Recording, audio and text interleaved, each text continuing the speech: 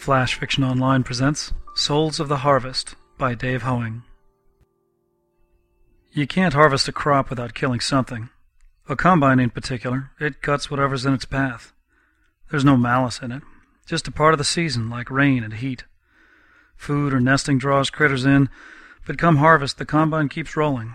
Some run and live, others don't, and don't.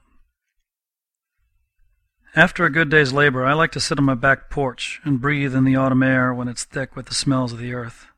Clouds in the west promise rain, but up above stars speckle the night, old Orion coming around earlier now on his way to winter skies.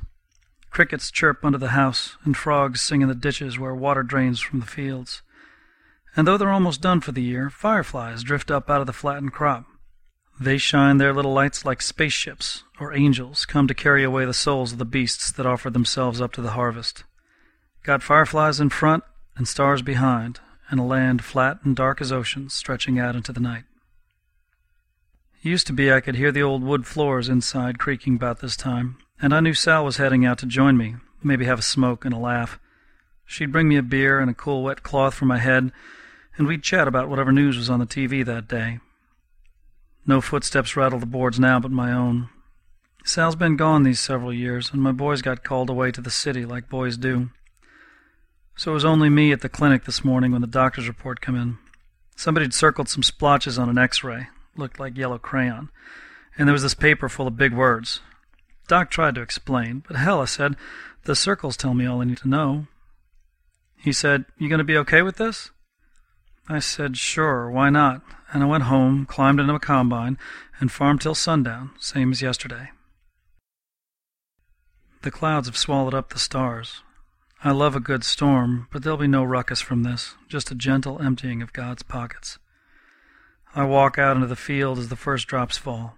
Down by the gully where my boys used to help me make fence, I hold my hands out from my body and lift my face to the sky. The rain is cool in the sticky air, washing over me and cleaning my skin of the day's work.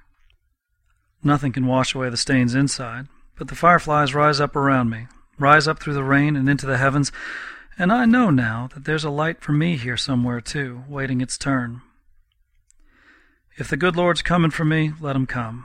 He can take whatever part of me he's entitled to. Just leave the rest.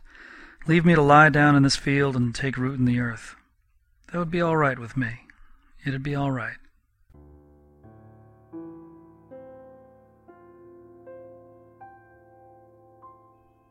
That concludes Flash Fiction Online's presentation of Souls of the Harvest by Dave Hoing. It was originally presented in February 2008 and can still be found on the web by going to tinyurl.com/FFO-DH1. Dave lives in Waterloo, Iowa with his stepdaughter Jovan, a cat named Toro, a puppy named Tree, and his wife Joni.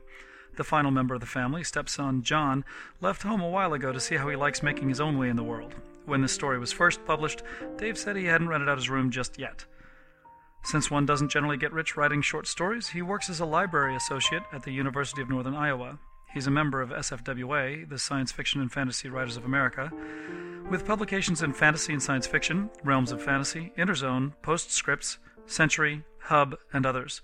He has also written and published literary and mainstream fiction, with his work appearing in such magazines as Short Story Journal, Cross Currents, The Pacific Review, The Co-Review, and Jabberwocky. This story is copyright 2008, Dave Hoing, with all rights reserved. Our music is by composer James Hartway and comes from his Imaginary Creatures album on the Naxos label. Its use comes courtesy of Dr. Hartway, whose website is jameshartway.com, and of Naxos of America Inc., found at naxos.com. The CD and others like it can be purchased at naxosdirect.com. Thanks for listening.